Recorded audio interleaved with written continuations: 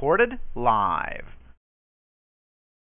Hello, this is William Fink, and this is Christogenea Saturdays. Today is Saturday, December 21st, 2013. Praise Yahweh, and thank you for listening. This is the 10th installment of Pragmatic Genesis, explaining Two-Seedline. I would like to use tonight's program to just clean up a lot of things, a couple of misunderstandings, and a discussion of dominion theology. After tonight's program, I hope to move on into the history of Jacob and Esau, probably in installment 11 and beyond that. I hope Sword Brethren is here with me once again tonight. I'm having technical issues. I have had technical issues all weekend, and equipment failure doesn't help, and tonight I'm trying to rectify that by using 3 computers to do this program. TalkShoe is at least working tonight. It did not work last night. This program did not. My Christogenea Internet Radio program on Fridays did not run on TalkShoe. It aired on my 4 Christogenea servers, and there were probably over 40 listeners, as far as I could tell. Sometimes there's double people on different streams, so it's hard not to count repeats. The program already has plenty of downloads on the website, so I'm sure it'll be heard. Tonight, once again, Sword Brethren is here with me to help me present my discussion of Genesis. Hello, Brian. How are you doing? I'm all right. How are you? Wonderful. Thank you. Praise Yahweh. Absolutely. Thanks for being here. I want to, there's a few things I want to talk about. First, you had asked a question in the last installment of this, and I thought it was a good question. You had asked if Nimrod was actually opposed to God in establishing a tyranny. And it was a direct affront to God, I believe, and hopefully we'll be able to clear that up and talk about a few other things. Do you have any opening statements, anything you'd like to say? Well, Yeshua is Yahweh. I'd like to say that. Well, right, and I'm hoping to talk about that at the end of this evening. It's actually pretty funny, but I hate to even say his name, right? Joseph November, who I did programs with for 2 years before I realized he was Joseph November. Well, when we first started doing programs, he was basically denying the divinity of Christ, and after much discourse over a period of about a year, he seemed to accept the idea and stopped arguing with me, and very often agreed with me on that issue in our second year of programs. Well, I'm sure that I could dig out some of his agreements if I listened to our Revelation series, just in the first couple of podcasts, where Christ says, I am the Alpha and the Omega, and the first and the last, and things like that. And I remember having gone into the oneness issue, the fact, the scriptural fact that Yahshua Christ is God, Yahweh come in the flesh. Well, now, after several years of separation, he's actually now denying the divinity of Christ. And that's it's the dog returning to his own vomit. It's a perfect example of that, in my purview. The dog has returned to his own vomit. He's sliding back into that Talmudic cesspool that he came out of. Yahshua Christ said, I and my Father are one. Right, and he raises the same issue that the rabbis raised back then. If, he is God, who does he pray to? Does he call on himself? Well, Yahshua Christ came, Yahweh in the flesh, came here to walk the earth as a man, to live as a man, to live a sinless life as a man, the only man who has ever lived a sinless life, who has ever been blameless, and to pray as a man, and to do all of this as an example to men.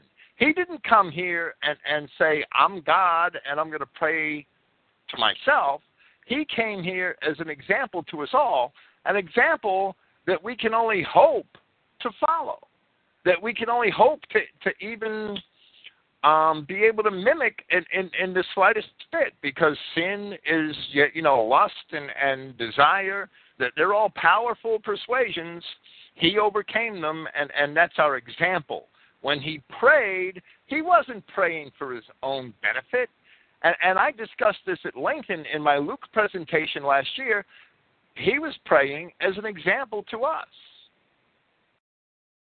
And everything he did in his life was an example to us and was for our benefit as men, so that we would have, Paul said, follow me as I follow Christ, so that we would have that blueprint on how we should live our lives. And of course, we all fail, but that's also part of the lesson. So he didn't come and pray for his benefit. He came and prayed for our benefit. Right. And the position that Yahshua Christ is not Yahweh come in the flesh is not the Jewish position.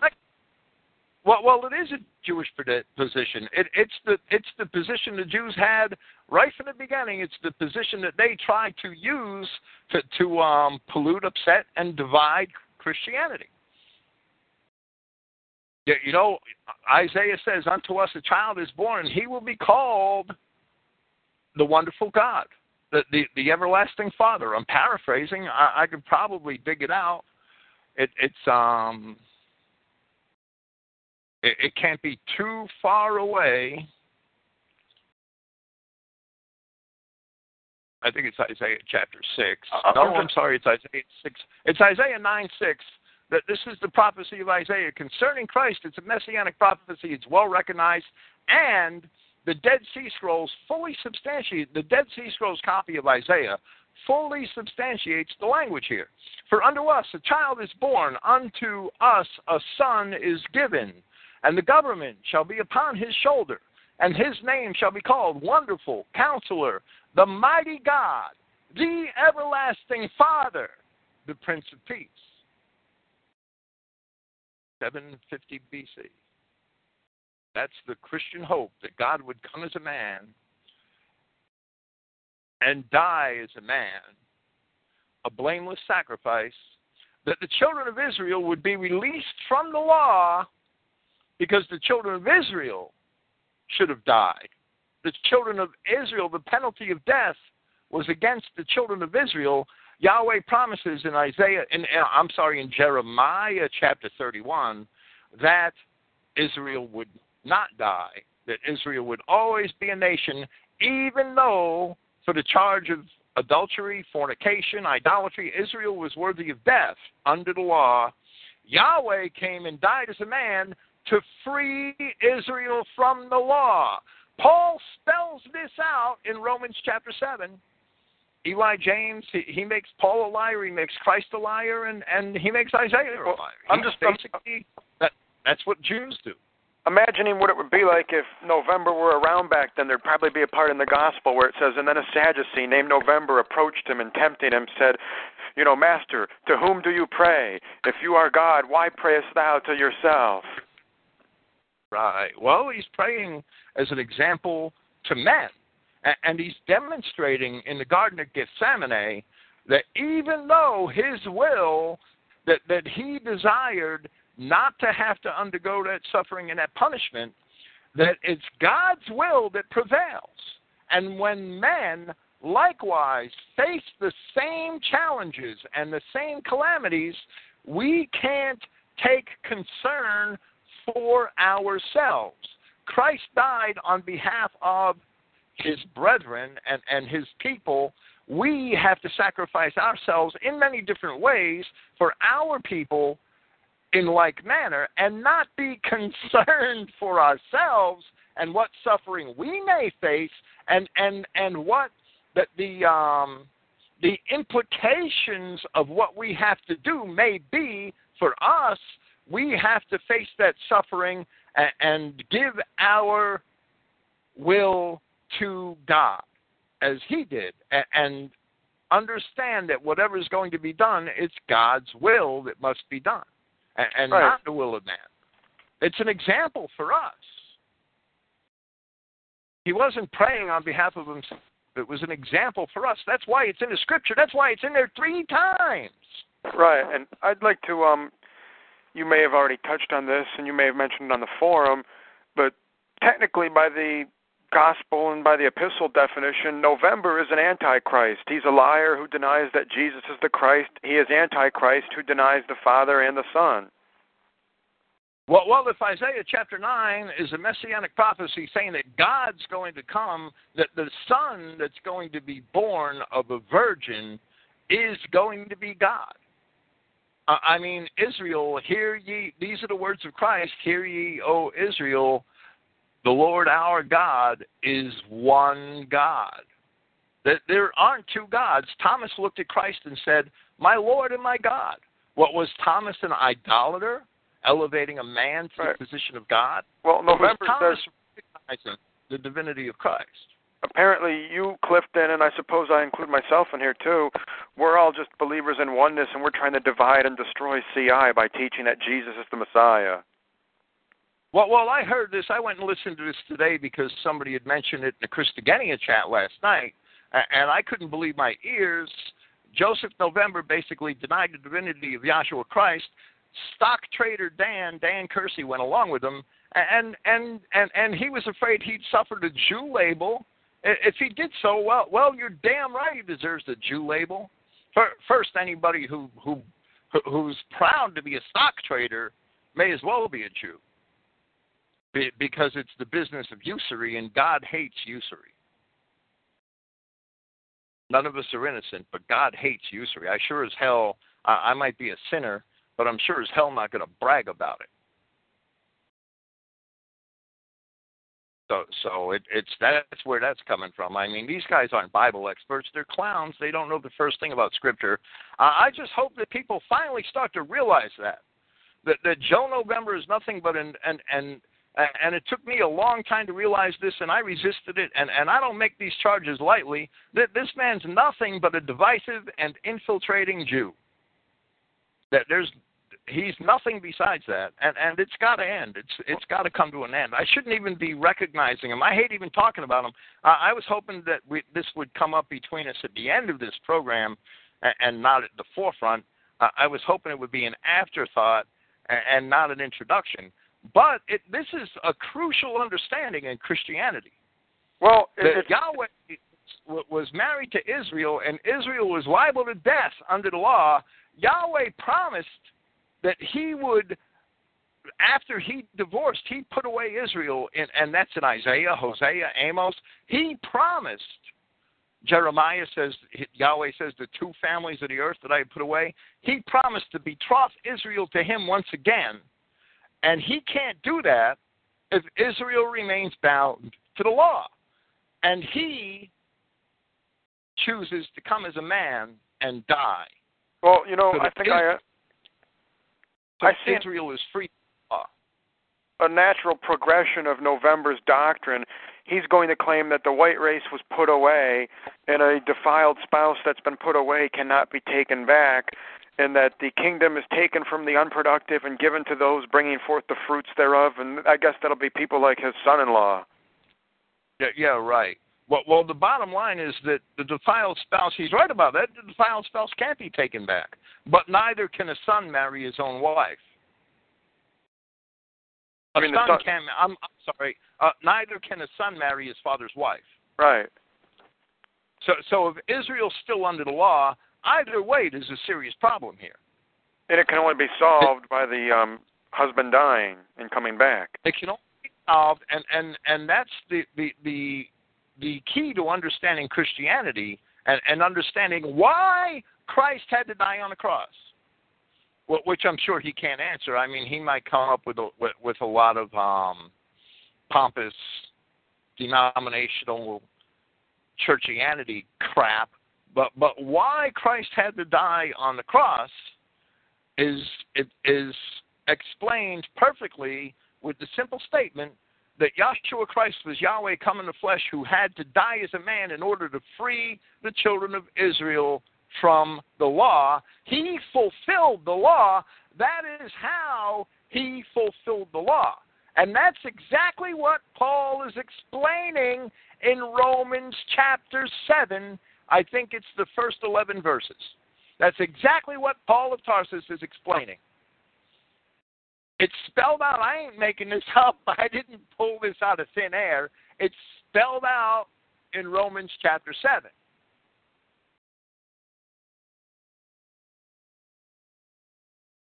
I did a program on this. It's linked on the Christogenea forum. I did a program on this. I explained all of this right from Scripture in about the first 45 minutes of an open forum program, which I did almost 4 years ago on Yahweh's Covenant People on a night when Joseph November had taken off. I did this in February of 2010. And anybody who wants to understand exactly why Christ had to die, why Yahweh had to come in as a man and die on a cross and be that Lamb of God who takes away the sins of the society, the Adamic world, well, listen to that podcast and you'll get your answers. And you'll get it right from Scripture without any psychobabble. I never wrote those notes out. I don't have the notes. I mean, they're in various places on Christogenea. I did that program off the top of my head, I believe. So you're just divisive for teaching Jesus as the Messiah. Yeah, I'm divisive for teaching that Yahshua Christ is God. That's divisive. When Christ stood there and said, I and my Father are one. And he who has seen me has seen the Father. What the hell? Well, I don't know how it could be more plain and blunt and direct than that. When the world is run by antichrists, I guess we have to be divisive. Absolutely. There's no doubt. Well, it's amazing, or rather, it's an indictment against our race that November still has followers.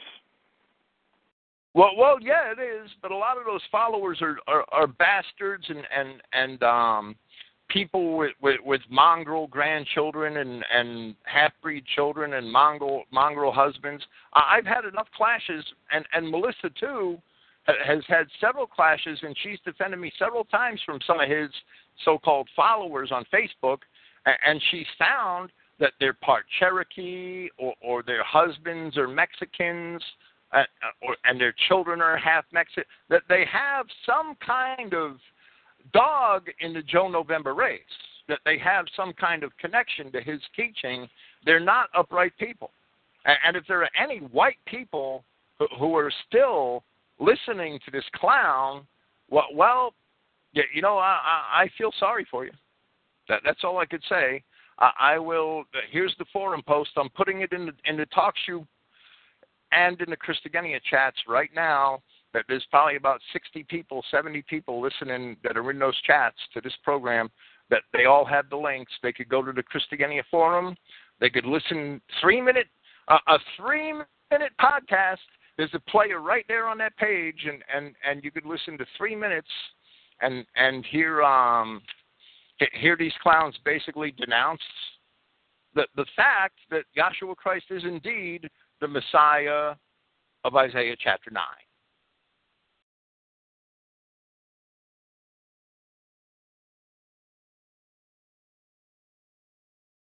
Well, November must have believed this all along, because I did shows with him in 2007, 2008, 2009, and 2010, and he never taught any of this. He never brought it up on a program, and if he did, that would have been a problem. I would hope. He must have concealed. I would hope, because it's the one divisive issue that separated Christians from Jews in the first century. Right. So, and I understand that the denominational sects and the early Christian, that the early organized church has been infiltrated for a long time, and I understand that that there were always sects that rejected the divinity of Christ, but the original Catholic, and I'm going to have to explain that word Catholic in a second, what it really means. The original Catholic Christian assemblies all understood that Yahshua Christ was Yahweh God come in the flesh. Now, when I use the word Catholic in that sense, because the Roman Catholic Church really didn't begin to take form until the time of Justinian in the 6th century. But the original sense of the word Catholic had nothing to do with the Roman Catholic Church. The original meaning of the word Catholic does not mean universal. It does not mean that. It was not used that way in any of the early Christian writers. It was not, period, end of story. I would challenge anybody to go read 5,000 pages of early Christian literature. I guarantee you will not find the word Catholic before the 4th century. You will not find the word Catholic means universal, as in an all-encompassing faith that's for anybody that comes along. That's not what the word means. The word Catholic comes from 2 Greek words. The first word is kata. It means down in its most basic form. It can mean according to. It's often translated according to in the King James Version and sometimes in the Christogenea New Testament. It's a preposition. The second word that gives us the word Catholic is the Greek word holos. Holos means whole. Kata holos, or kathalos, as it's elided, kataholos means according to the whole. In the 1st and 2nd and 3rd centuries A.D., what we had Christians who rejected the Old Testament and only wanted to accept the New Testament. Then we had the extreme version of those Christians were the Marcionites.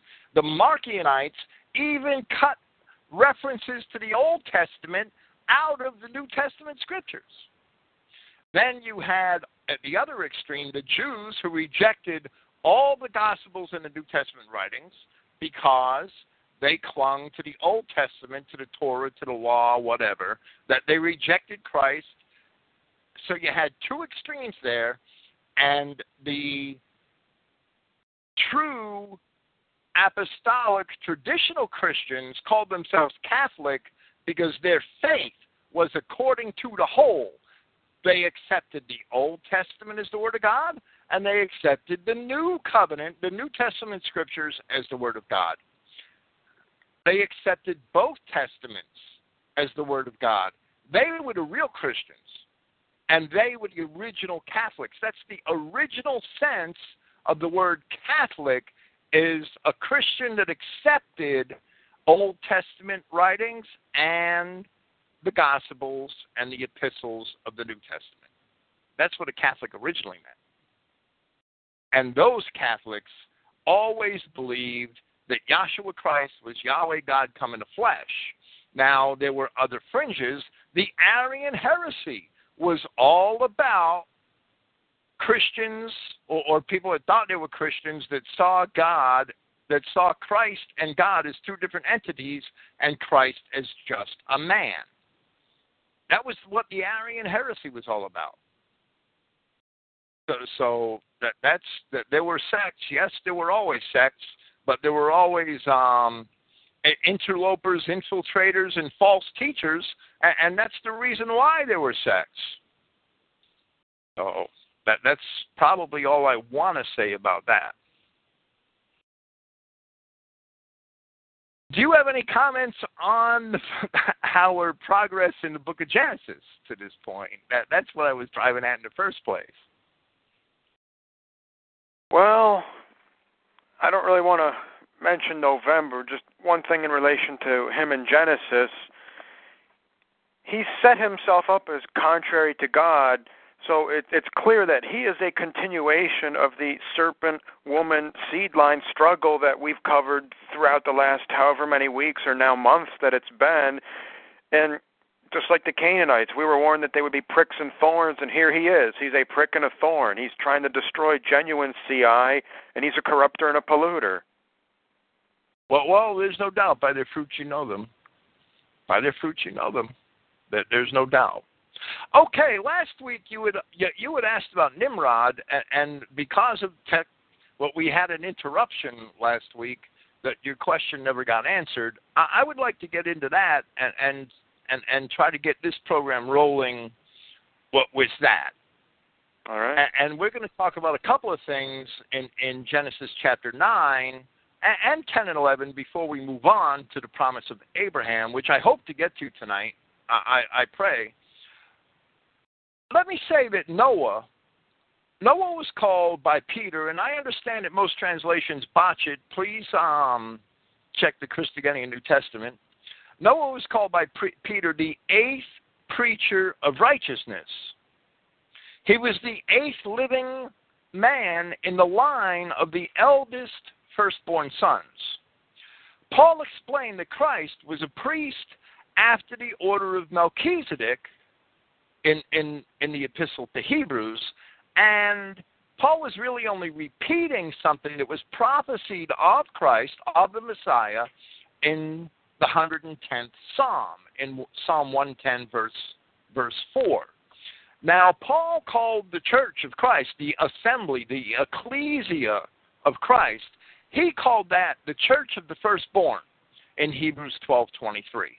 And that scripture allows us to understand what the Melchizedek priesthood is. It's the assembly of the firstborn. The firstborn, the birthright holder in the pre-Diluvian, the antediluvian, the world before the flood, right? The antediluvian society. The birthright holder was the preacher of righteousness. That's why Peter calls Noah the eighth preacher of righteousness. That's why Paul explains that Christ is the true Melchizedek priest and that his assembly is the assembly of the firstborn because Christ is the firstborn. Because he is Yahweh come in the flesh, he is the true Melchizedek priest because he is the origin of the Melchizedek priesthood. The birthright holder in Hebrew tradition is the family priest. The eldest son is the family priest. That is why Abel was sacrificing to tell us that this doesn't belong to Cain, that I'm not going to let him get away with my birthright because he's not really Adam's son. That is what gave Abel the license to sacrifice. The birthright holder is the family priest. The proof of that is later in Scripture in the book of Numbers, where Yahweh says that he will take the tribe of Levi for the priesthood in place of the firstborn sons. That the tribe of Levi would have the priesthood in place of the firstborn sons. And that established the Levitical priesthood. Now, that leads us to Nimrod. And Nimrod was a mighty man and established an empire. Well, that empire would have been contrary to the established order where the birthright holder is the family priest, and he's the priest of the entire Adamic family. And there was a priest of Melchizedek alive on the earth when Nimrod founded his empire. Nimrod was actually an Adamic man who was rebelling from Yahweh by saying that I'm going to be the king. He's the first Adamic man claiming to be a king. It seems to me, at least who is recorded in Scripture, he's the first Adamic man claiming to be king when Yahweh should be king and his priest should be the Melchizedek priest. So Nimrod's actions are certainly contrary and in opposition to God. All right. There's no doubt in my mind, and that's why. And now, earlier when we discussed the scattering of Simeon and Levi in relation to Jacob making that pronouncement against them because they slew the town full of those Canaanites who had raped their sister, you mentioned that Levi, though, was scattered in a manner that was not as, say, destructive as Simeon was scattered because Levi's people became the Levitical priests. Well, right. Levi was actually, he was rewarded. Simeon was passed over. Right. So what ultimately became of Simeon then? Well, Simeon is basically what became part of southern Judea, what was the land of Simeon.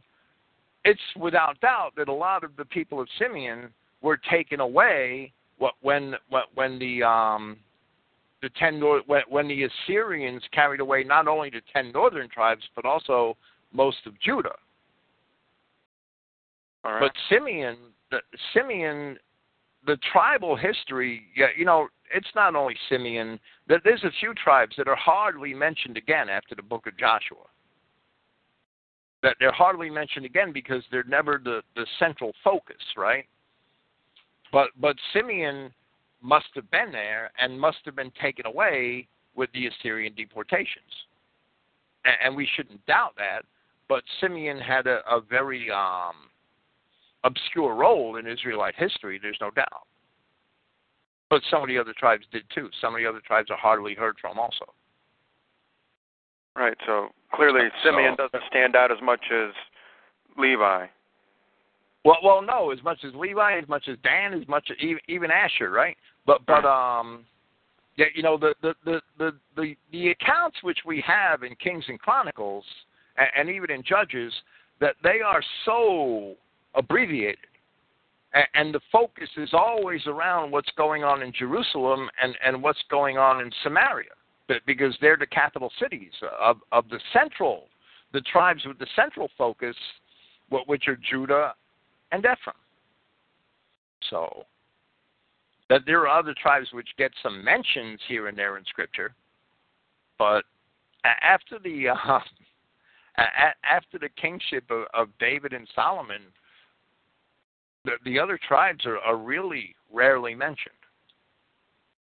All right. In Scripture, and their faith. I mean, we see accounts in Scripture of where they're being deported by the Assyrians, but even then, not all the tribes are mentioned. So the story we have to assume some things because we're not told otherwise. That's just the way it is. With Nimrod being contrary to God, there's also that apocryphal story. I'm assuming it's apocryphal, that he climbed up onto the Tower of Babel and started shooting arrows into the sky, claiming that he would eventually hit God and kill God. I would rather stay with what we have in the Bible in many of the respects. I mean, that's just seems to me like a silly embellishment. Right, I'm being honest. Something someone lifted out of the Talmud. Nimrod was the first Adamic man to try to take kingship upon himself, bypass the Melchizedek priesthood, which is the appointed priesthood of God, the priesthood of the firstborn, Hebrews 12:23, and rule over his Adamic brethren and assert his tyranny over his Adamic brethren, which is exactly what he did. Right, so he's basically substituting his own judgment and his own law and his own codes for God's law. Well, that would come hand in hand, right? And Nimrod is from Ham. So we see, once again, Ham is usurping his father's authority in a lot of ways. It's probably not a mistake that the name Ham means heat. In Hebrew, cam. It's probably the word we get chemical from. It means heat, and it could be equated with passion, right?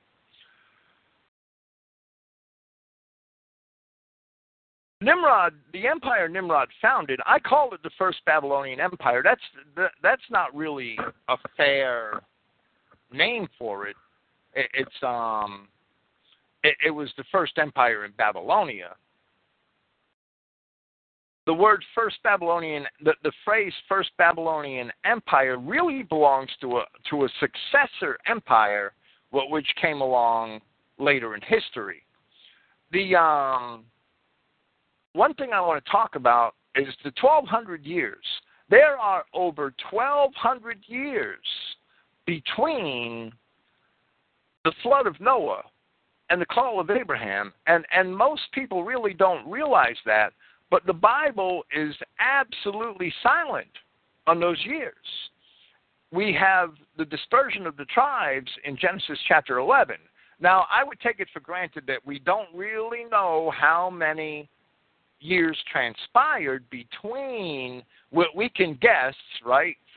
We can count down to the time of Peleg, okay? Peleg is there for a reason. It says, in his days, the earth was divided. Now, I've seen a lot of wacky ideas about what that means, but all that has to mean is that in Peleg's time, that's when the tribes split the land up. That's when the tribes were divided into various portions of land. That's when the Deuteronomy 32:8 event occurred, when Yahweh God separated the sons of Adam. That happened in Peleg's time. That's why it says of Peleg, in his time, the earth was divided. Now we can count down to Peleg and come out with an approximation of when the Genesis 11 event occurred, but it's still many centuries until the call of Abraham, and all the Bible has for us is the genealogy in Genesis chapter 10, which does bring us down to the time of Abraham, but there's no history. There is no history whatsoever of what's going on in those 1,200 years. Now, one of the things that must have happened in that 1,200-year time frame is the foundation of Nimrod's empire. By scholarly accounts, the beginning of Mesopotamian civilization, and this is deduced from archaeology and inscriptions, was around 3,500 BC. Now, a lot of people, this Sargon of Akkad, and I have to mention him again because there's a popular book by this Mrs. Sidney Bristow that identifies him with Cain. Well, from inscription, Sargon of Akkad can be estimated to have become the king of of Kish. Kish, it's probably the same word, Cush. Kish was a city in Sumer, and Sargon of Akkad became its king around 2400 BC. Now, the Masoretic text chronology made it easy for Mrs. Sidney Bristow to put that right at around the time of Noah's flood and try to claim that he was Cain, and that's really ridiculous because the Masoretic text chronology, when it's examined and compared to the Septuagint and compared to inscriptions in history, it doesn't hold water. It's terrible. It's a lie, and we have evidence of that in historical documents. The 1,200 years between the flood of Noah and the call of Abraham brought us empires, the empire of the Sumerians, which is the most likely candidate for the time of Nimrod, the empire of the Sumerians, the Mitanni kingdom in far northern Syria, the empire of the Hittites, that there were wars between the Elamites and the Sumerians, that there were wars between the Syrians and the Chaldeans, who were a branch of the Syrians, and the Sumerians, and the Canaanite tribes. There was constant warfare in that 1,200 years. There was the rise and fall of many powerful city-states such as Mari and Ebla. Actually, the 5 cities on the plain which were destroyed, along with Sodom and Gomorrah, all of those cities were mentioned in inscriptions found at Mari and Ebla. I didn't even make an attempt to try to summarize the history of this period because it's very complex, and it's not always properly estimated by archaeologists. For instance, and they do it just on the basis of language, the Mitanni Kingdom was in far northern Syria, and that covered the actual ancestral homeland of Abraham and the patriarchs, and the land known as Padan Aram, which is the plain of Aram. And it bordered with the Hittites to the west and the Assyrians to their east and their southeast. Well, the Mitanni kingdom is called a Hurrian or Horite kingdom by most mainstream academics today. And they do that based on language. because the Mitanni language seems to be related to the Indo-European language of the Urartu, who were in the Black Sea region and just south of the Caucasus Mountains at this time. Well, the Mitanni kingdom was probably a multi-ethnic kingdom, there's no doubt, just because of its location and the amount of land that it encompassed and the tribes that inhabited parts of those lands. But to call it a Horite kingdom simply because they spoke a language that doesn't appear to have been what scholars would consider to be a Semitic language, but rather an Indo-European language, it is absurd, because the Horites were Canaanites. And all biblical accounts tell us that the Horites, or the Hurrians as they're called by academics, are Canaanites. Esau dwelt in Mount Horus, and Mount Horus was occupied by Horites, and that's how it got its name. And that was later called Mount Seir in Edomite times. It was originally in Genesis called Mount Hor, or Mount Horus. Now the Horites were clearly Canaanites. They're listed in Genesis chapter 10 as being a Canaanite tribe. I wouldn't call them Indo-Europeans per se, even though we know that all of the people of this region that are derived from Genesis 10 were white. The problem is that mainstream academics think that Semites were brown and that Jews are Semites. And as long as they think that, they're always going to simply dismiss Genesis chapter 10 as if it was just the fancy of some crazy old man named Moses. And they don't believe it at all. They can't believe it.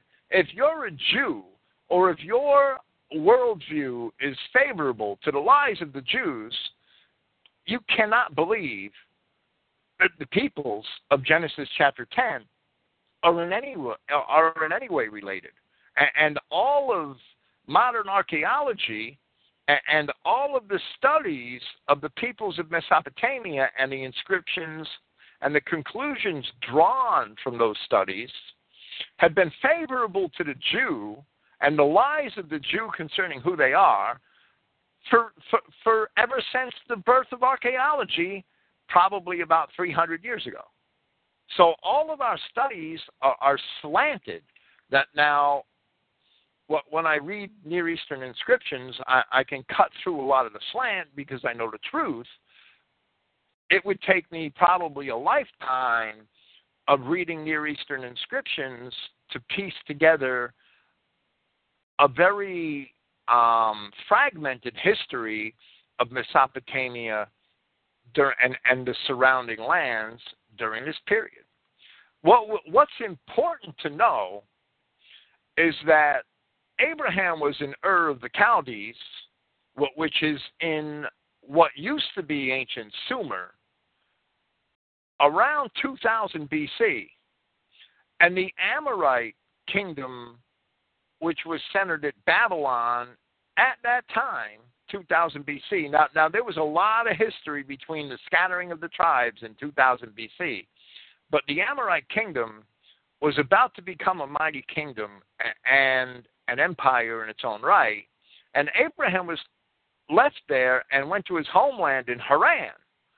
And in Haran was part of what was called the Mitanni kingdom at that time, and Padan Aram, which is obviously Abraham's ancestral homeland from Scripture. And there were great wars at that time between the Mitanni kingdom and the Hittites, and between the Hittites and the people of Sumer. And Abraham was probably sent to the land of Canaan for his own good, because of all the warfare. Now that it may be conjecture on my part, and it is, but there has to be. If I had to imagine that he had a reason for telling Abraham to get out of his ancestral homeland and go to the land of Canaan, which is basically right in the midst of all these, the Hittites and the Amorites and all the enemies of God, it's probably because for some reason judgment was about to come to Abraham's ancestral homeland, and it took many centuries to unfold, but the rise of the Hittite Empire and the wars that had ensued, the Hittites had actually subjected the Mitanni kingdom to their rule for a long time, for about 400 years, and that may be why Abraham was told to get out of there. Right, it's so conjecture. The Amorites fell to the Hittites, and then what, later the Assyrians? Well, right. The Assyrian, what we call the Assyrian Empire, Assyria as a formidable power, the Hittite Empire had fallen apart or began to fall apart in the 16th century BC, and by the 15th century BC, which was the century of the Exodus, it was no longer a formidable power, and Assyria was already on the rise as a nation by the 14th century.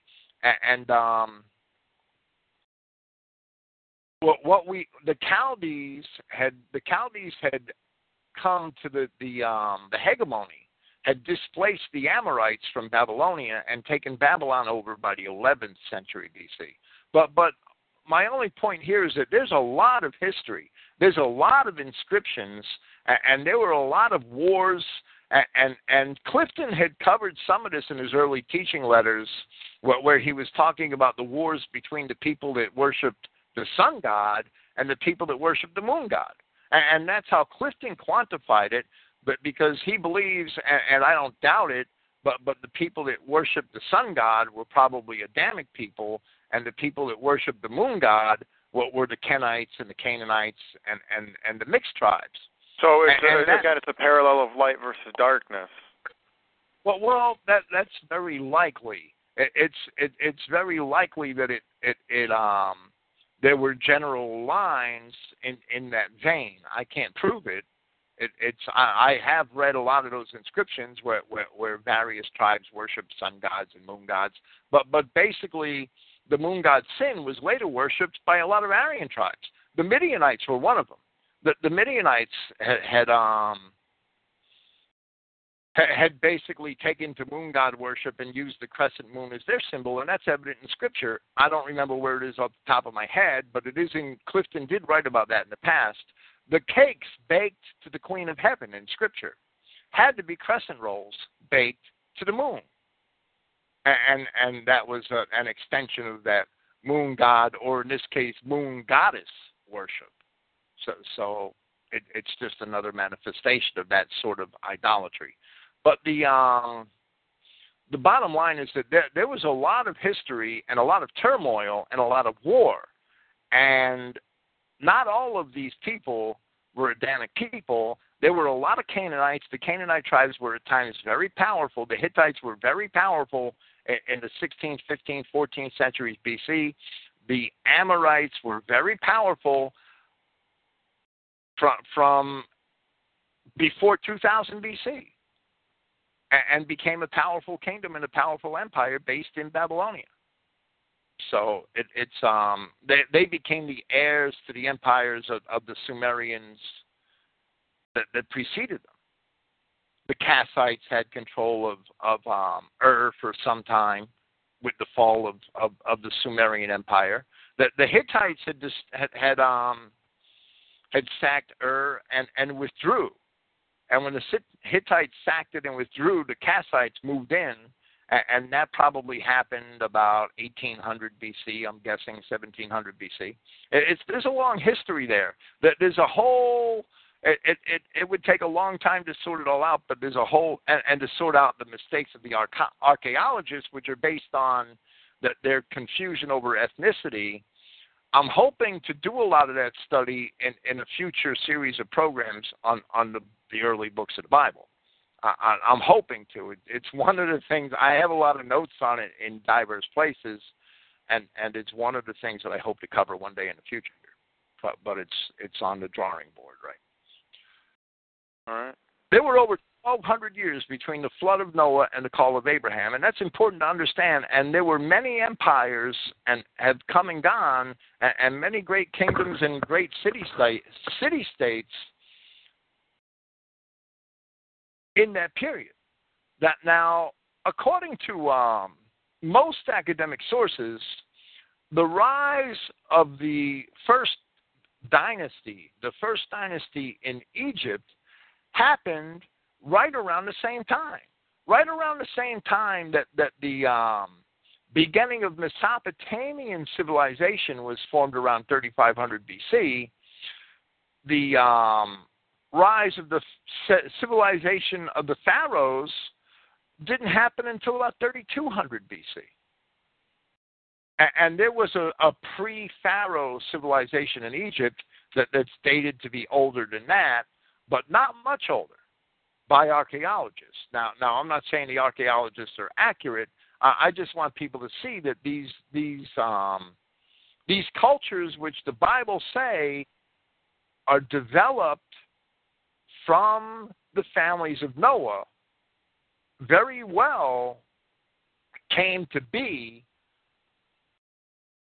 at a time that's commensurate with the estimations of the time of the flood, which we can garner from the Septuagint chronology. And I'm not saying that chronology is perfect.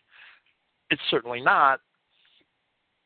There have certainly been things that are lost in our most ancient holy books and that we don't understand well enough.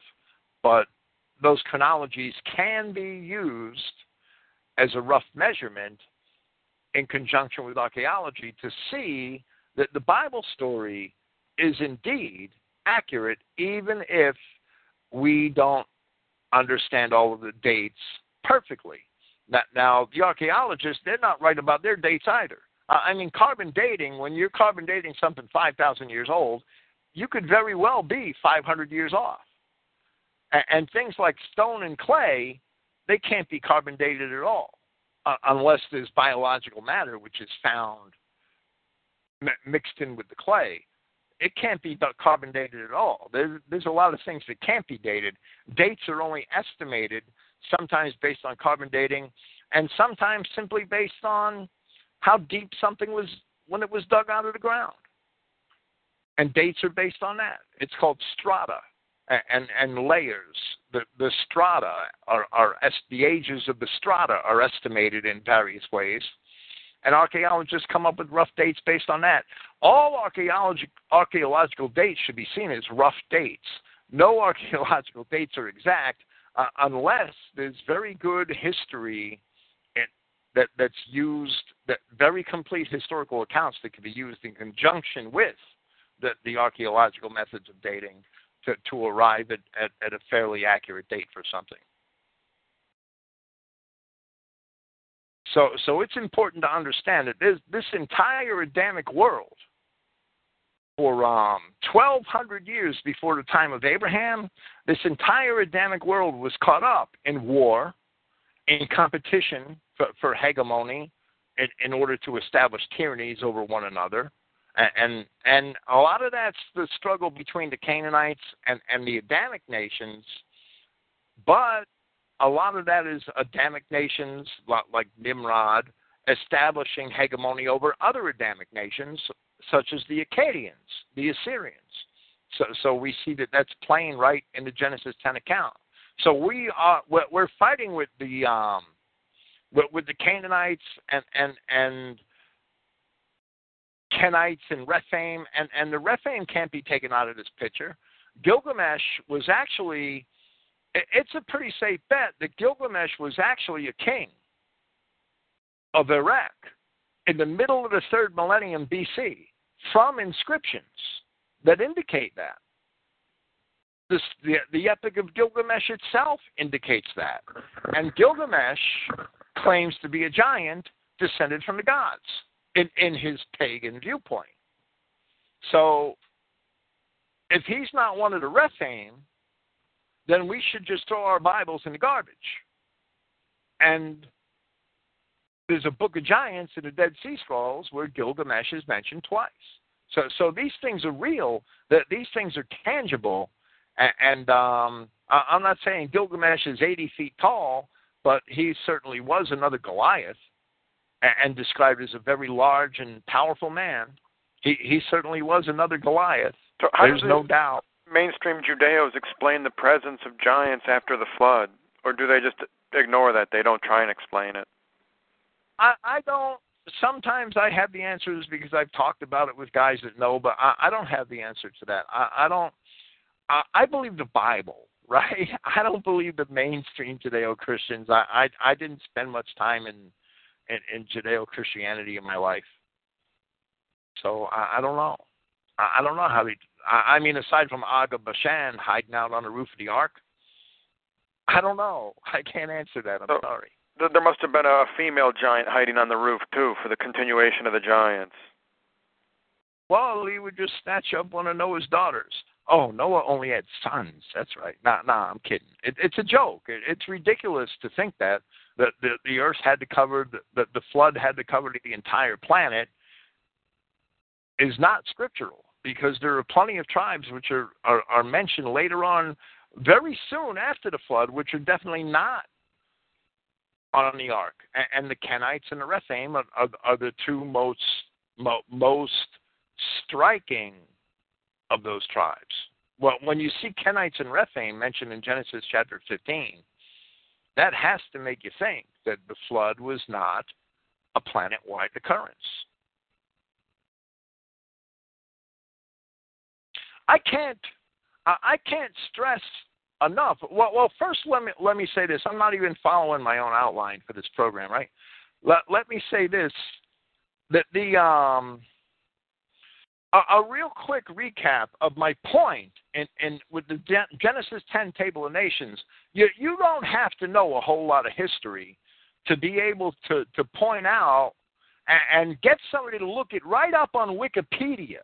Just have them look it up on Wikipedia. I know Wikipedia is horrible. I know that it's full of lies. Just have them look this right up on Wikipedia. Go to the Ionians, who are the Greeks, the Javan, the Medes, Madai of Genesis 10:2. Have them look the Medes up on Wikipedia, and you'll see that these descendants of Japheth were white people. Look up the Philistines on Wikipedia. You'll see that these descendants of Ham were white people.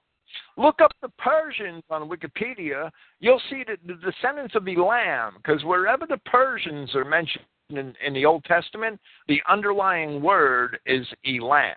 And you look up Elam and the Persians on Wikipedia, you'll see that they were Aryans and they were white people. Well, if you have white families, then the only three you need to know is really the Philistines and the Medes and the Persians. That's all you need to know. Because one of those is a Hamitic tribe from Ham, another one of those is a Japhethite tribe, and another one of those is a Shemite tribe. You look up those three tribes on Wikipedia, and you'll find out that the members of those three tribes were white. So if there's one white family from Ham and one white family from Japheth and one white family from Shem, that's all you need to do to know to question the mainstream Judeo fairy tale about the families of Noah. Because they love to say that, oh, Ham was black and that's where black people came from, and Japheth was white and Oriental peoples came from Shem, or maybe Shem was white and Oriental peoples came from Japheth. I mean, I've heard it several different ways, and it's ridiculous anyway, because the law of God is kind after kind, and if you have a white wife and you're a white man, I don't care how many times you want to have sex with your wife, you're going to have white babies.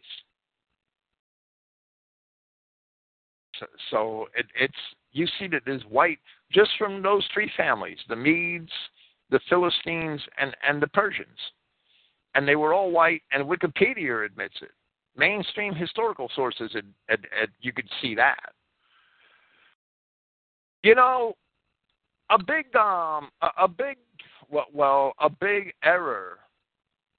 That there are clowns who think that they have truth from God and insist that there are Genesis 1:26 Adamites here walking amongst us, meaning white people who are distinct from the Adamites of Genesis 2:7.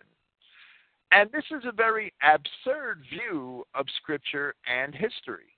all of the white Adamic people of historical times, all of them, descended from the Genesis 10 nations. And no whites can be identified who did not descend from the Genesis 10 nations. So therefore, all true white people of today are indeed descended from Seth. Now, of course, we have evidence from 20,000 years ago that there were white people here. And as I explained in presenting Genesis chapters 1, 2, and 3, we had the fallen angels here before the Adamic race, and they had to be white. And they would account for any pre-Adamic white populations, Cro-Magnon man, whatever. It doesn't really matter. Well, the fallen angels, most certainly they weren't Chinamen, Arabs, Turks, or Negroes. They're fallen angels. Our historical knowledge and our records of our race, all the way back through all the ancient inscriptions, the Greco-Roman classics, the Hebrew Bible, trace the white nations of Europe and the Near East back to the nations of Genesis 10. We can open history books and see that the nations of Genesis chapter 10, and when I say history books, I mean ancient history books, we could see that they were all white people, and our historical consciousness all throughout European history understands this. There were no white people that had lasting civilizations outside of these Genesis 10 nations. The clown down in East Tennessee that thinks he has truth from God and that there are Genesis chapter 1 Adamites walking around, there's absolutely, who were distinct from the Genesis 2 Adamites, that there's absolutely no scriptural or historical basis for that crazy idea. And that's what it is. It's the crazy idea of an old, raging, moonshine-sucking lunatic. That's what it is. And I've seen other people repeat that idea. It does not hold up in scripture or history. The white nations of history descended from the families of Genesis chapter 10. They all came through Noah. They all came through Seth. And they all came through Adam. The one Adam of Genesis, because there's only one Adam in Genesis. And we should never compromise that. And if you do compromise that, you have embarked onto the slippery slope of universalism, and it's going to get you in trouble. It's going to get you in trouble in later scripture as well. I cannot stress enough that the verifiable historicity of the Bible begins with Genesis chapter 10. And it's from those people that the white race originated as it existed in ancient times. And ancient anthropologists, I mean, when I say ancient anthropologists, I mean the 17 and 1800s, the archaeologists and the historians of that time, they understood this. They knew this. They took this for granted. They took it for granted because it's the testimony not only of the Hebrew Scriptures, it's the testimony of the Greco-Roman classics.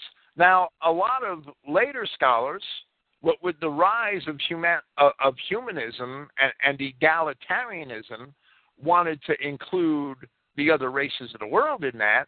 The Jesuits and the Catholics wanted to include the other races of the world in that because they wanted an excuse to bring those other races of the world to Christianity so that they could rule over them. That's dominion theology.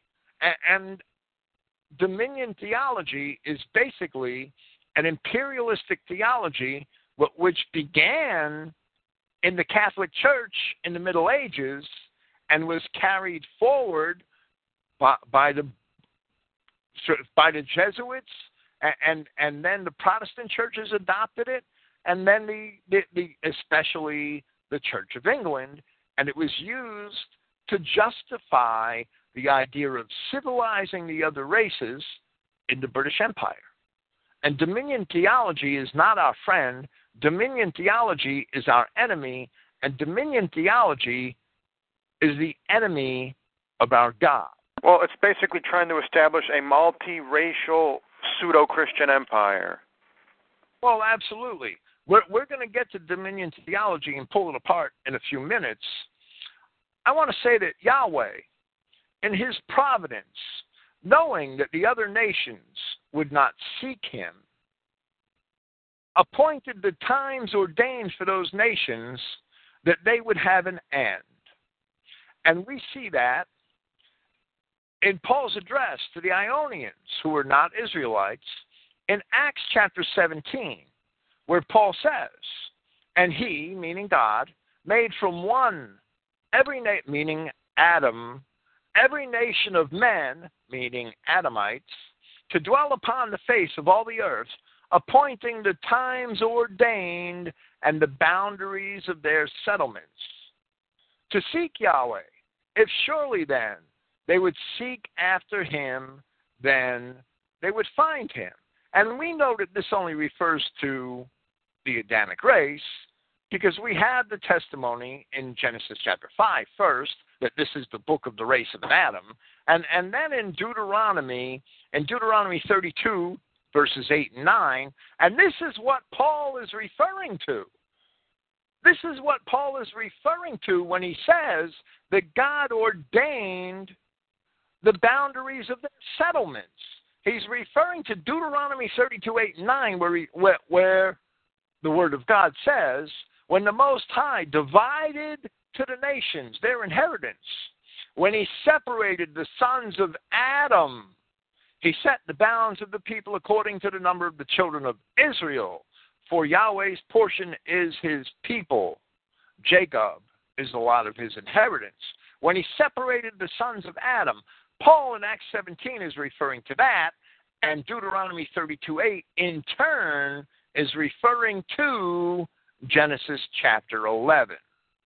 And we see that in the days of Peleg, the earth was divided, because that's when we can gauge the separation of the Adamic nations, that it happened in the days of Peleg. During his lifetime did those nations separate from the plain of Shinar, where the Tower of Babel was built, and established their own countries. Now, does the archaeology match that? That the archaeology basically does. The rise of civilization, of Adamic civilization, basically coincides with the time of the flood, according to the date estimates of archaeologists. But those date estimates are just estimates. So we can see that there could be a variation of 500 to 1,000 years. It really doesn't matter to me, because I understand that the archaeologists are not perfect, and neither are the chronologies of our Bibles perfect. That there's a lot of things that we can tell from Scripture, but they're not perfect. Do you have any statements? Not right now. I mean, you're hitting it pretty well. Well, Yahweh knew, as Paul tells us in Acts 17, that those other Adamic nations would not seek him. Now, for that reason, he appointed the times ordained, as Paul says, for those nations. And that means that those nations would have an end. Like the Egyptians, the Persians. Yeah. The Egyptians, the Persians, they all had a beginning and an end. The children of Israel alone are promised by Yahweh to always be a nation in Jeremiah 31. And actually, we're many nations. Now, there's a lot of other prophecies. Shem, Japheth will dwell in the tents of Shem and things like that. But, all of these other Genesis 10 nations, they're not found today. And where they are found, we have nothing but bastards inhabiting them. Adamic people don't inhabit them anymore. They're all gone. A few of them are barely recognizable, but they're certainly not what they used to be. Well, I don't think there are any white people in Egypt, are there? Well, right. You might you might make an argument for some Ionian Greeks in Athens, but Greece, nothing good's really come out of Greece since the fall of the Byzantine society, and it was overrun by the Turks. So if there are pockets of white Greeks that's fine, but most Greeks that I've ever seen were Turks. I've seen blonde, blue-eyed Greeks, don't get me wrong, but most Greeks that I've ever seen were Turks. Right, but Greece has not produced a philosopher or a poet worth mentioning in the last 700 years. Right, and I'm using Greece as an example, and I'm picking on it. Well, that's just a fact of history. There may be some white Greeks left, but the nation itself is not what it was 600, 800, 1,200 years ago. And it's not coming back until the Turkish element is totally removed, and the Arab and Jewish elements. Many of those nations, those Genesis 10 nations, they already had their end by the time that Paul wrote. Therefore, we find in Isaiah chapter 43 from verse 3, and I quote, "For I am Yahweh thy God, the Holy One of Israel, thy Savior." Now this is important. "I gave Egypt for thy ransom, Ethiopia and Seba for thee. Since thou wast precious in my sight, thou hast been honorable." Yahweh's talking to Israel. "And I have loved thee. Therefore will I give men for thee and people for thy life." Isaiah 43. Now, if Yahweh gave Egypt and Sheba and Ethiopia, if Yahweh gave them up for the children of Israel, how did he give them up and who did he give them to?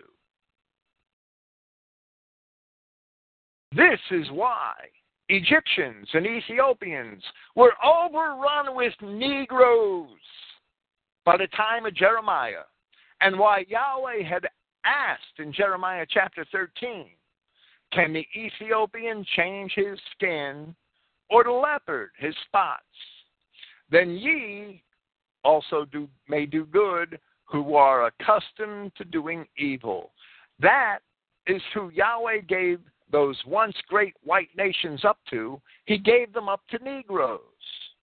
That is why today those nations are no longer white. By Paul's time, those nations were no longer, they were marginally white. The process of mongrelization took over, well, it began 2,600 years ago, and it took several hundred years to complete. But by Paul's time, most of those Egyptians and Ethiopians were no longer white.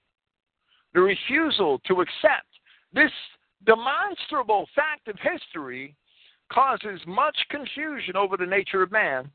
Yahweh gave up Egypt and Ethiopia. They were great white Genesis 10 nations. Egypt was the greatest nation until about the time of Isaiah, the time of Jeremiah. Egypt was still a great nation. It was subject to the Persians, but that's after the time of Jeremiah.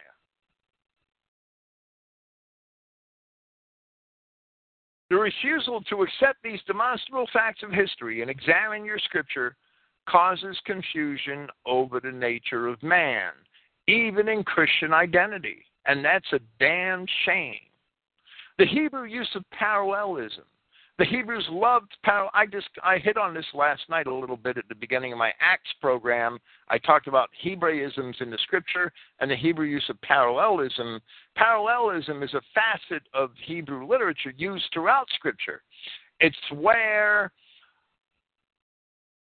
something is mentioned and something else is mentioned which refers to the same thing, like the Lord God and Father. Well, Yahweh is our God, and He's our Father. That's a very brief form of a parallelism.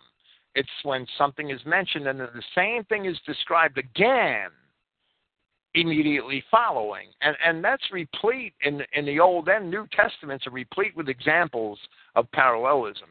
That now, Jeremiah chapter 13, verse 23 is basically a parallelism. which is telling us that can the Ethiopian change his skin or the leopard his spots? The Ethiopian is basically like a leopard.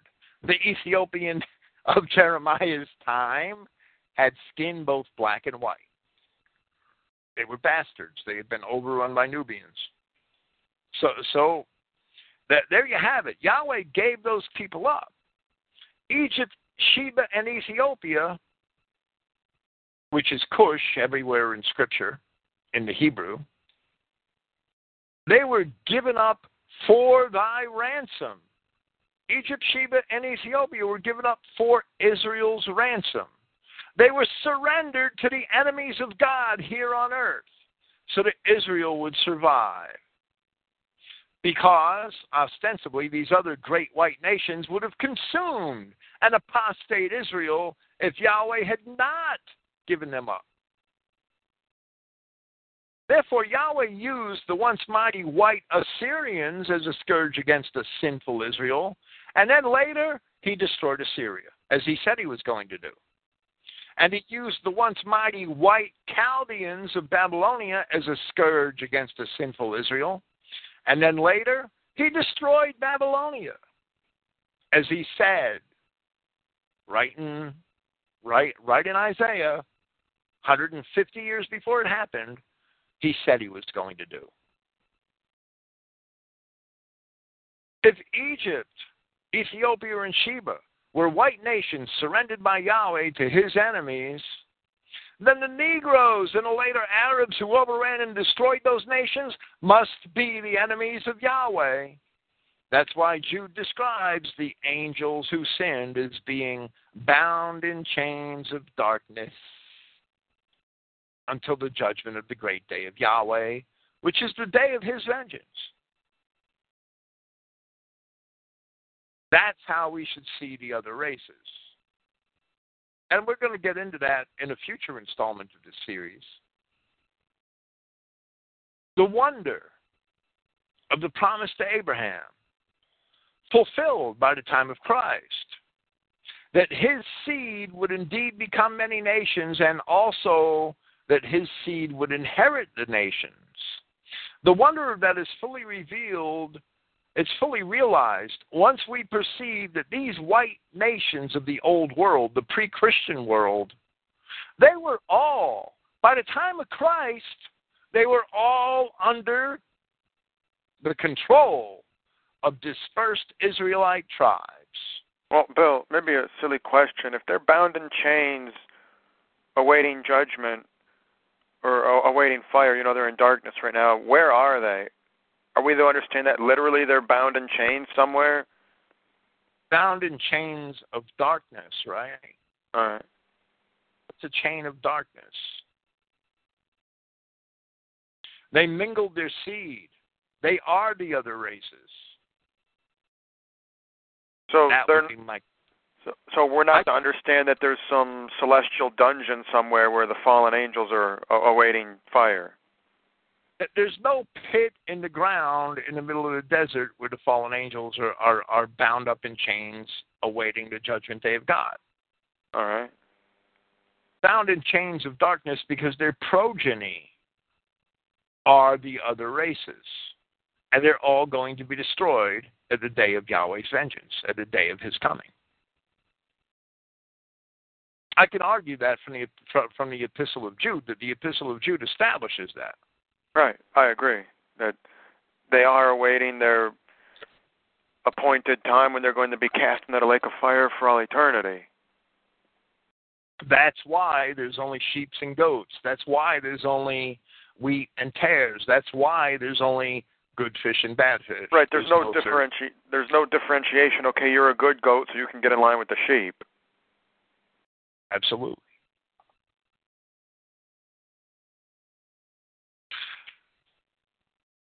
Once it is fully realized, the wonder of the promise to Abraham is made manifest. Once it is fully realized that the white nations of the old world, the nations of Genesis 10, the pre-Christian world, by the time of Christ, all those white nations and their lands were under the control of dispersed Israelite tribes. Now today, 2,000 years later, for the most part, all of those old nations also have been destroyed by the enemies of God. In the Mohammedan uprising, the Arab conquests, in the Mongol invasions, by the treachery of world Jewry, the flood that the dragon sent out of its mouth after the woman, the Mongol invasions and the Arab invasions of northern Africa, Mesopotamia, the Levant, all the way to India, Iran, ancient Persia. They were overrun with Mongols. They were overrun with Arabs. All their blood is mixed. All those other Genesis 10 nations. The Arabs of southern Spain, a lot of those have been wiped out. That's the ancient land of Tartessus. They were Japhethites, the Ionians of Greece. That they've been, well, if they're not wiped out, they're severely reduced. I believe there's some white Greeks in that they're severely reduced, but that's my opinion from what I've seen with my eyes. The peoples of the Black and Caspian Sea regions were at one time all white. The Eastern Slavs have been overrun by Mongols, and well, basically they're all Tatars now. It's basically what you have left is the children of Israel, and perhaps smatterings of the other tribes amongst them, or people who descended from the other tribes amongst them, and that's not to be doubted. It's a matter of prophecy, but to what extent, we don't know. We don't know. We won't know until the end. You cannot look at a white man anywhere today and say, oh, he's a Japhethite, or he's a Hamite. He's an Ethiopian. He's a descendant of the original Ionians. He's a descendant of Meshach. You can't do that. It can't be done. I don't care how smart you think you are. It can't be done. Point out, though, about the Tatars, they really were mostly centered around the Crimea and around parts of the Volga. They never made it up to, Moscow or St. Petersburg. So I don't think it's proper to write off the Eastern Slavs like that. Yeah, but where they are today used to be also white lands. Right, where they are today, yes, but that doesn't mean everybody in Russia is a Tatar. Well, no, I didn't say everybody in Russia was a Tatar, right. But the Eastern Slavs definitely took the brunt of the Mongol invasions. Right. They definitely took of mixing with the Khazars and the Jews. They definitely took the brunt in parts of Europe of the Turkish invasions. The Eastern Slavs aren't what they used to be. There's little doubt. There may be some white Slavs left in Russia, I'm sure, but it doesn't extend past there, unless they're Russians who have moved east in more modern times. At one time, the world was white. The Massagetae, the Oxus and Jakartas river valleys was the home of the Massagetae for a long time, and they were certainly a portion of the dispersed Israelite Scythians, and they had lived in Khazaria and what we know today is Khazaria and Turkmenistan and Uzbekistan. Those lands were white lands. Right, so historically we might say, 40% of the world's surface was populated by white people from modern-day Morocco all the way into India and Siberia. And some of them voluntarily mixed. It's very clear that some of the Eastern Scythians voluntarily mixed themselves with Mongol apes. I don't know how else to describe them. And that there have been archaeological findings of Scythian graves with Scythian implements and Asian type people in them. There was mixing on a voluntary and on an involuntary level. I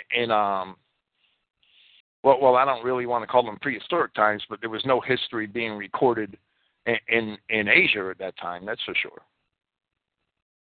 Not amongst the Scythians, so it's sort of prehistoric, right? All right. What are the origin of all these people, the Tatars, the Cumans? Well, who knows? I mean, the origin of those people, I would guess, I would bet, is through the various tribes who race mixed with aliens in their scattering and in their travels. In Asia, in Southeast Asia, who knows? It's the when there's no history, there's no written history of a region. It's pretty difficult to deduce at times. It's very clear that a lot of those people are certainly not white, but do have white blood. By the time of Christ, the dominant tribes of the oikumene were the Romans, Trojan Romans, the tribe of Judah, the Scythians, the Germanic tribes that can be grouped under the title of Scythians, with which I would include the Cimmerians, the original Gauls, the Galatae, the Germanic tribes, and the Parthians, who controlled Persia at this time and most of the land east of the Euphrates, and Armenia, which they lost to the Romans eventually. Now all of these, along with other major tribes such as the Dorian Greeks and the Phoenicians, who were Israelites, all of these tribes that dominated the world at the time of Christ and that definitely held the hegemony wherever they existed, all of these tribes were dispersed from the dispersed children of Israel. Abraham inherited the nations by the time of Christ. Now, since then, a lot of those nations have been overrun by invasions of other races. That's another story.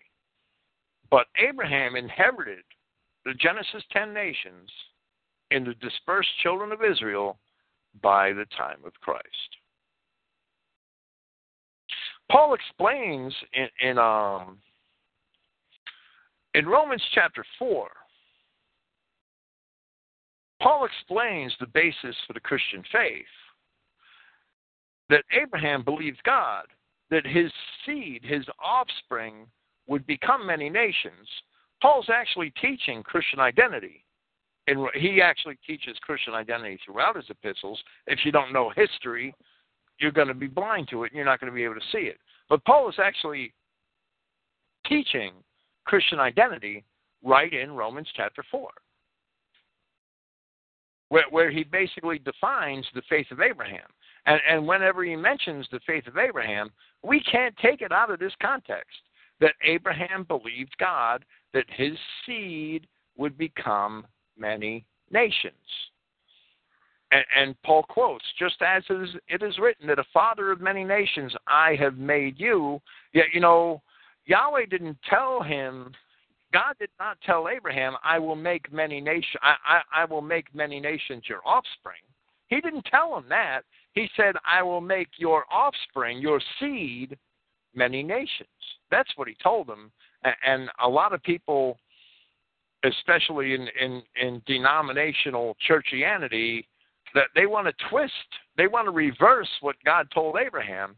But according to Paul in Romans chapter 4, Abraham's seed had already become many nations by that time, and those were the nations that Paul had his mission to. And those nations had controlled the Adamic oikumene, the white world, by the time of Christ. And all of the other Genesis 10 nations were on a decline by the time of Christ, or before the time of Christ, or were already gone by the time of Christ. As Paul says, Yahweh determined the times appointed for them. With this, I want to discuss the folly of dominion theology. I want to read Genesis chapter 1, verses 26 and 27. Now, dominion theology basically it professes, and there are slightly different flavors of it, but the basic profession is that God gave Adam the commission to rule over the other races with his law. And Israel should fulfill that commission which Adam had by ruling over the other races with the law of God. Is that the way you see the analogy? You don't put animals under the law. Well, of course you don't. Of course you don't. You can't. I'm going to quote this. I hate to mention him twice in one program, but Joe November, he teaches this. He teaches that the beasts of the field were actually that were created in Genesis 1:25 were actually the other races, and that that the children of Israel should take the law and rule over them and civilize them and teach them the law. And, well, that's what he wants. Them. He wants us to give them our language, our clothing, dress them up, play house with them, make them respectable, presentable, so then it's not so bad when they want to marry our daughters. And then you can have an Egyptian son-in-law and it's okay. He's no better than a Jesuit, right? Let's read Genesis 1:26 and 27. And God said, I'm reading from the King James Version, let us make man in our image, after our likeness, and let them have dominion over the fish of the sea, and over the fowl of the air, and over the cattle, and over all the earth, and over every creeping thing that creeps upon the earth. So God created man in his own image. In the image of God, he created him, male and female, he created them. And God blessed them and said, I'm going to read Genesis 1:28 too. And said unto them, be fruitful and multiply, and replenish. It says replenish, but the word is to fill, and plenish the earth, and subdue it, and have dominion over the fish of the sea, and over the fowl of the air, and over every living thing that moves upon the earth. And I don't see any specific command there to have dominion over the beasts of the field and bring them the law and civilize them. It says to have dominion over them, over every living thing that moves upon the earth. It doesn't say anything about teaching them the law, and it doesn't really say anything explicit about the beasts of the field. Nothing at all. How do you get out of that we should take books to niggers in the Congo and try to get them to learn the law of God? Where is that commission in Genesis 1:26, 27, 28? It's not there. Do we have to find it in Genesis, or can we find it in the Talmud? Well, right. Let's read Genesis 9:1. Genesis 9:1 and 2, and 3. And God, this is after the flood, of course, and God blessed Noah and his sons, and said unto them, be fruitful and multiply and replenish the earth. And here's the part I'm driving at. And the fear of you and the dread of you shall be upon every beast of the earth, and upon every fowl of the air, and upon all that moves upon the earth, and upon all the fishes of the sea. Into your hand they are delivered. So that, to me, defines that dominion of Genesis 1:26 and 27, that every beast of the earth would have fear and dread of the Adamic man. Now, when we go to Deuteronomy, I just wrote about this in a paper called Who Are the Peacemakers? The peacemakers are, of course, men who would uphold the law of God. They're the peacemakers. In Deuteronomy, we see this. I'm going to read two passages, which I quoted in that paper, from Deuteronomy chapter 23. A bastard shall not enter into the congregation of the Lord. Even to his 10th generation, he shall not enter into the congregation of the Lord. An Ammonite or Moabite shall not enter into the congregation of the Lord. Even to their 10th generation shall they not enter into the congregation of the Lord forever. Right, forever. It doesn't say after the 11th generation they're good to go. Bastard after 10 generations is still a bastard. So what do we say, Bill, what would we say to the people who are white and they're only 15% Canaanite? All right. Well, Deuteronomy 23:6 is the verse I'm driving at. Thou shalt not seek their peace nor their prosperity all thy days forever.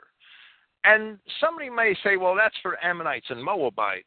And on that note, let's read Deuteronomy chapter 29, where we see even stronger and more general admonitions. And it says from verse 16, "For ye know how ye have dwelt in the land of Egypt." Now, the land of Egypt was a white land, right? They were white people, Mitzrayim. They were white. They were sons of Ham, but they weren't cursed. Only Canaan was cursed. And Yahweh loved Egypt. "For ye know how we have dwelt in the land of Egypt, and how we came through the nations which ye passed by. And ye have seen their abominations." Now, a lot of those nations were white, and some of those nations were Canaanite, right? "Ye have seen their abominations and their idols, wood and stone, silver and gold, which were among them.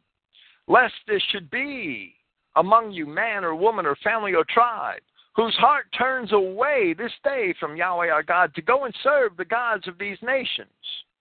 Lest there should be among you a root that beareth gall and wormwood." Now, Egypt was a white nation, and this refers to Egypt as well.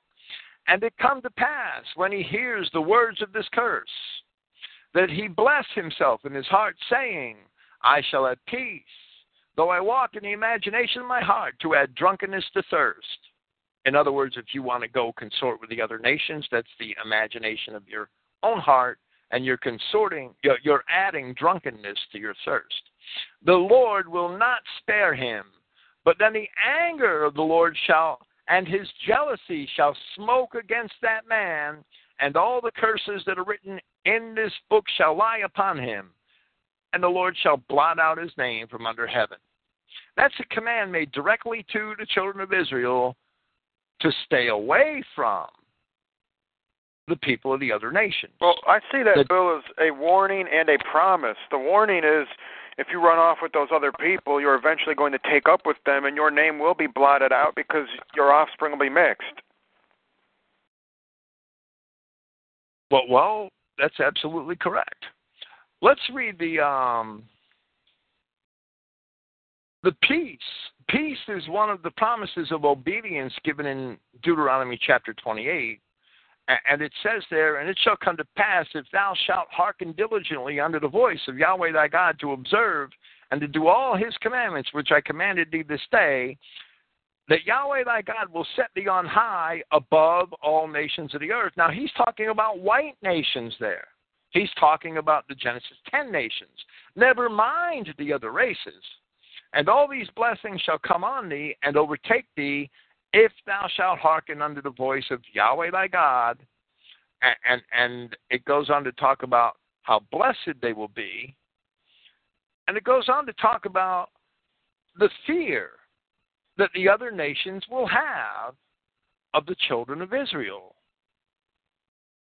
"Yahweh shall cause thine enemies that rise up against thee to be smitten before thy face. They shall come out against thee one way and flee before thee 7 ways.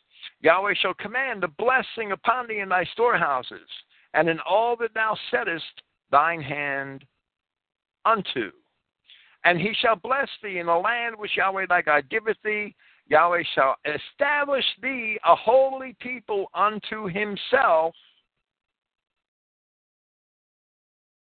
as he has sworn unto thee.